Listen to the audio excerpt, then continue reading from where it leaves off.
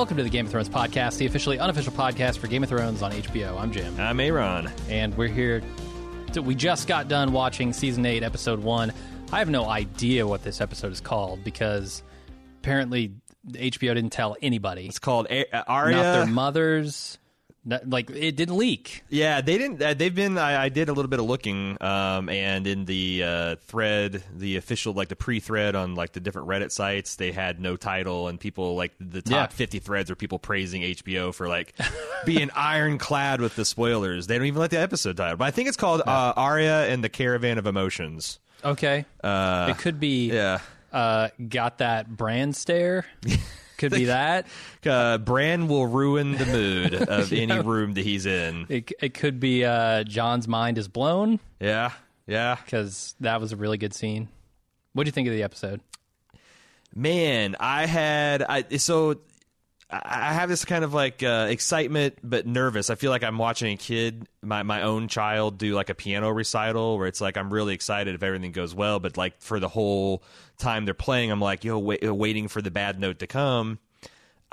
So I guess, I think with that kind of high pressure, high wire expectation act, I think it did really good. I was a little worried, and I felt like there was a lot of throat clearing and a lot of like it felt like they were stalling before. But I think you also needed some time to reshift back in to the episode, and I also was delighted that they redid the credit sequence.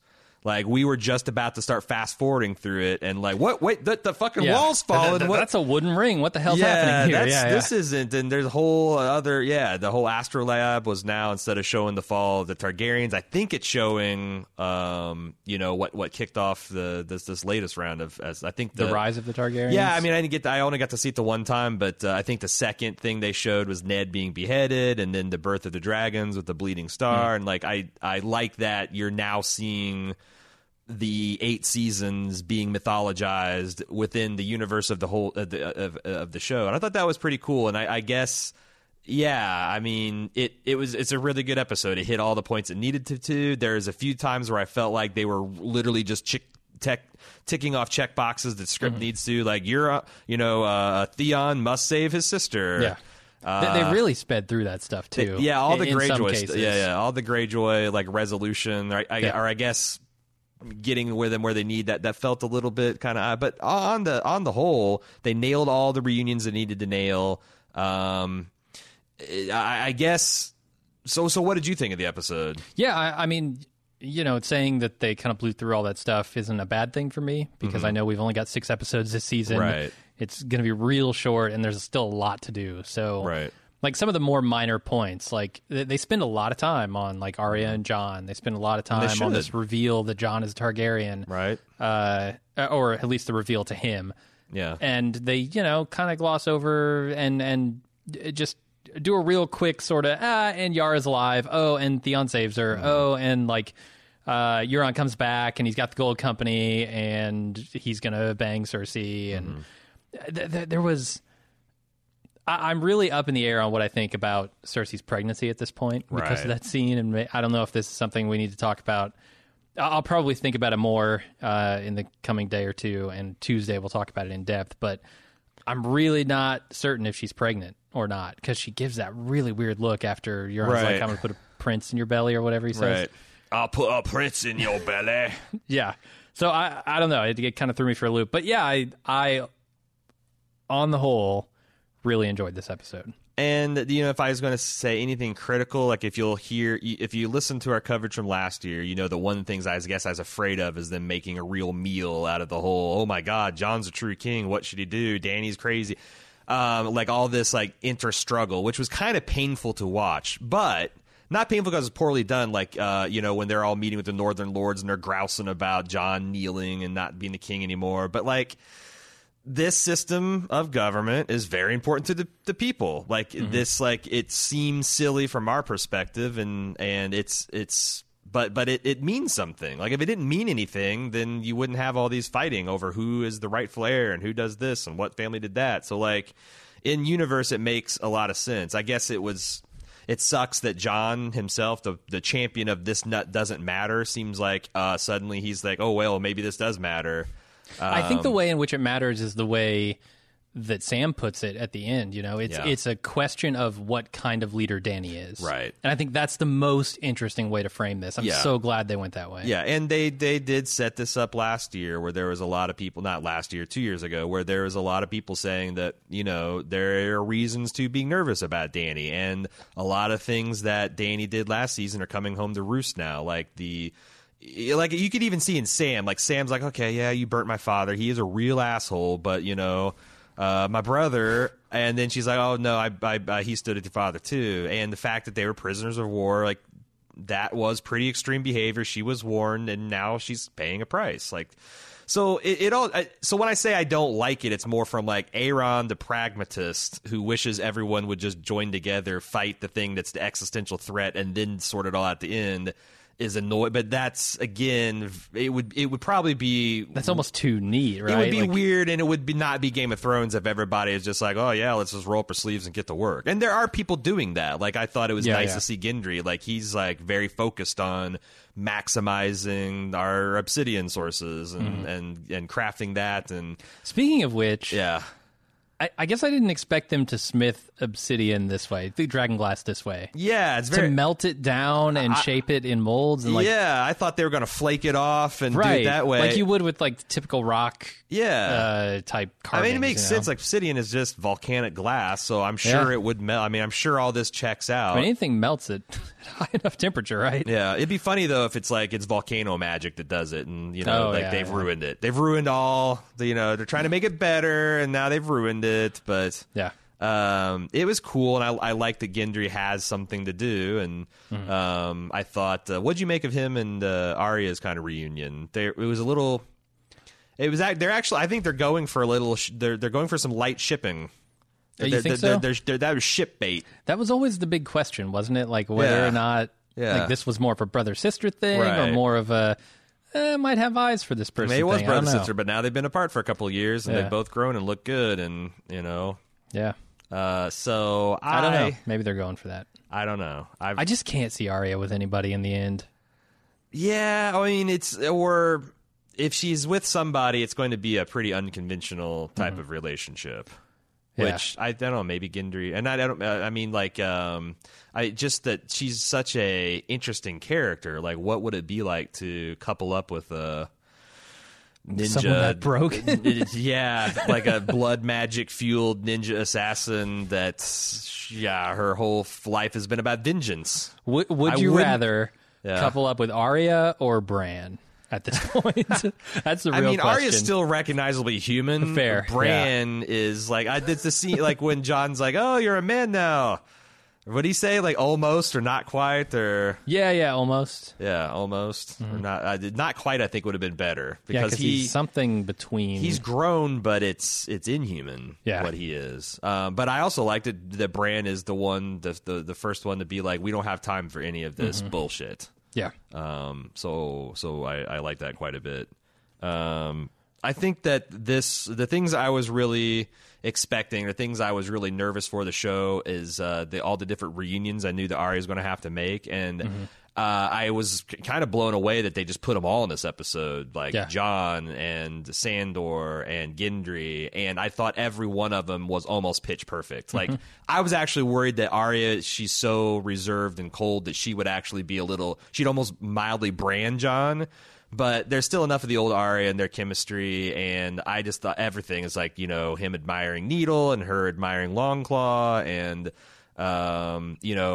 him kind of being like, hey, I was kind of surprised you didn't help me with Sansa, and she's going to be like, me and Sansa are tight. We killed Littlefinger together. We had our squabbles last year, brother. Now we're all smooth sailing. I thought they nailed all of those moments, and they were kind of tricky moments to nail because they weren't all the same thing. Like the Jon and Arya was very brotherly, sisterly. The Gendry Arya was a little bit more, and then the Hound was just, you're a cold bitch, but I guess that's why you're alive. And sort of two peas in the pod in that way. Are they cool? Like she was technically on his list, but like I don't know what this list means to her anymore. It's something where I could definitely still see Cersei at the top of that list. But the Hound was definitely on it, and it doesn't seem like Arya's too, just really champed at the bit to go kill the Hound. Right. He's a good fighter. see. I hope if she's going to kill him, it's going to be after the war. Yeah. I thought one of the meetings I guess I should have been thinking about this, but I didn't, was Sansa and Tyrion. Yeah. As soon as the camera showed them meeting, I'm like, oh yeah, this is like a fucking big moment. Yeah. And I thought they handled that extremely well too. Are they still technically married? The consummation, If you don't consummate, I if you know, don't consummate I a know. marriage in this world, then I don't think it counts. Okay. But there was that tension and energy and Yeah. and all that. They're bringing all that to And there's to the scene. tons of people to ship Arya or Sansa and Tyrion too. And I don't know that. Well, I mean, I don't think anything could.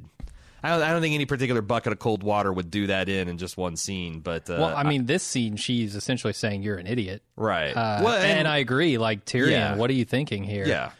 Like, you really think that your sister isn't above playing you simply because she has or does not have a child in her belly, Right. as Euron would say? And that's the thing, like, I don't know. I do miss smart Tyrion. Like, now we're getting kind of dumb, easily taking advantage of Tyrion, and Tyrion that relies way too much on the, you don't have testicles, Varys. I felt like that was them getting some jokes in before I hope shit so. gets real. There this was a season. couple. There was a couple of things where I thought they were talking right to the viewer. Oh, yeah, it was the elephants. Uh-huh. Yeah, like everyone is really hot on the Right. elephants, and they're like, "Look, we can't afford to animate direwolves. You want an elephant battle? Go watch Return of the King. Go watch Dumbo. Yeah, Yeah, yeah. that's coming out soon. It's probably already out. I don't know. But I thought, yeah, all of those reconnections. I thought I didn't see Bronn's mission coming. That Cersei would give him Joffrey's fucking crossbow and task him with killing both of her brothers. This is going to be a tough one for him. He's not going to do it. Come No, on. he can't do it. No way. Yeah, I don't know why he would back her over the. Although I guess. I mean, his only real reason to is that he's looking out for himself. Yeah. And if he really thinks that Cersei's going to win this and he's going to get rewarded for it, maybe he thinks about it. But honestly, I think the friendship that he's developed with Tyrion and Jaime are going to overwhelm any kind of reward that Cersei could offer him. I thought his line about this fucking family when the crossbow came out, it's like, yeah, that's about right. But that's the thing, like, if he wants gold and power and all that stuff, he probably backs Cersei. If he's going to find an altruistic bone in his body, then he backs the two brothers. Oh, there were, speaking of, this crossbow thing, I think this crossbow is perfect. I love that they brought this It's a back nice because pull, it not yeah. only stands for, like,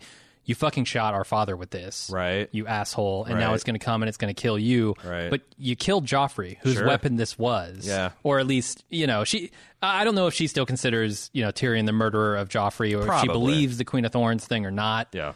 But yeah, I thought it was just perfect. Yeah.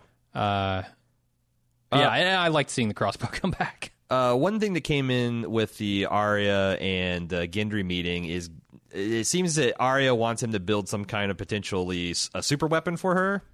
Like it's some kind of spear. It's either going to be tipped with obsidian or maybe Valyrian steel, and maybe it's a telescoping one. Maybe, or the tip comes off. It's detachable, Maybe. yeah. Yeah, I need to see again. We've only seen this once. Yeah. So we didn't rewind or pause or anything like that. I want to do some more analysis of that scene before I guess about what it's going to be. But like that seems like a big flashing red. This is important. This is going to be a cool moment when we finally get to it.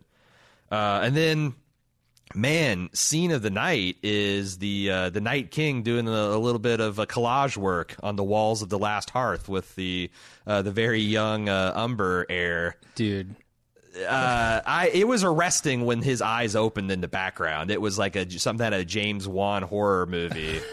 Yeah. And then the little boy screaming and writhing as he's burning, and all the limbs are slowly catching on fire. That was a real. I just like from the moment because I knew the reveal was coming, and we were all of us were sitting here in the studio thinking, oh shit, this is going to be a callback to the first episode. Where the Night's King arranges the bodies of the horses. You knew it was and all that coming. Stuff. You knew it was coming, but I didn't know it was going to be this horrific. Yeah. And Yeah. I have not seen something this disgusting, an image this disturbing since like Human Centipede, honestly. Well, the other thing is like when the kid reanimated, he was clearly clutching a sword, and the way Tormund had his back. I mean, that's the other cool thing about this is so many of the scenes from the trailer were from this episode, and I recognized that immediately. And I'm like, oh, Tormund! I had 5 seconds to process. Tormund could die right here, right now, and that's the great thing about last season of Game of Thrones. Literally, anyone save maybe Janny and Donnie, John and Danny, can die at any time. The Night King. The Night King's not just going to up and die in episode and Cersei, 1, I guess those are going to have dramatically but everyone else could essentially die from just some random fuckery, and that puts a lot of urgency that, like I said, I haven't felt that kind of urgency for a while in Game of Thrones, where it's like, oh, shit, oh, yeah, Tormund could die right now. How do I feel? Oh, he's not going to die. Okay, good. Yeah. Yeah, that was great. I'm super excited to see what they do in the next episode with Jon, with the big reveal about Jon. Yeah, and him knowing now and putting Danny to the test, like because he found some things out about Danny he didn't know either. Like clearly about burning Sam's family. Yeah, and and Jon's trying to process like hey, I've killed, I've murdered, or I've executed men who disobeyed me, and I thought that was some pretty smart exchanges, and it's new information, something he has to really think about, and. But, again, I expect to be annoyed by a lot of the late-stage politics going on in the next episode, but, what are you going to do? I think, again, it would be very unrealistic if all the Northerners just like, oh, yeah, Dragon Queen, come on. Yes, Queen Slay, we want you to come up. That's not who they are. Yeah. So, what else? Do you have anything else you want to talk about? Not really. I'm going to go back and watch this at least once more, probably twice. Come back on Tuesday with a full podcast. Yeah. So this is where it's the end of the instant take. We do a thing called the instant talk after this, which is interactive with our audience, and we get them on the line. They can ask questions and just chat about this episode, and we'll respond to them. But if you have feedback for the main podcast, please send it in to GameOfThrones@baldmove.com. There's also forum threads on forums.baldmove.com if you just want to talk with some of your fellow fans. As Jim mentioned, we'll be back this Tuesday for our full podcast for this episode, whatever it's called, episode 68 of Game of Thrones. Yep. And until then, we'll see you later.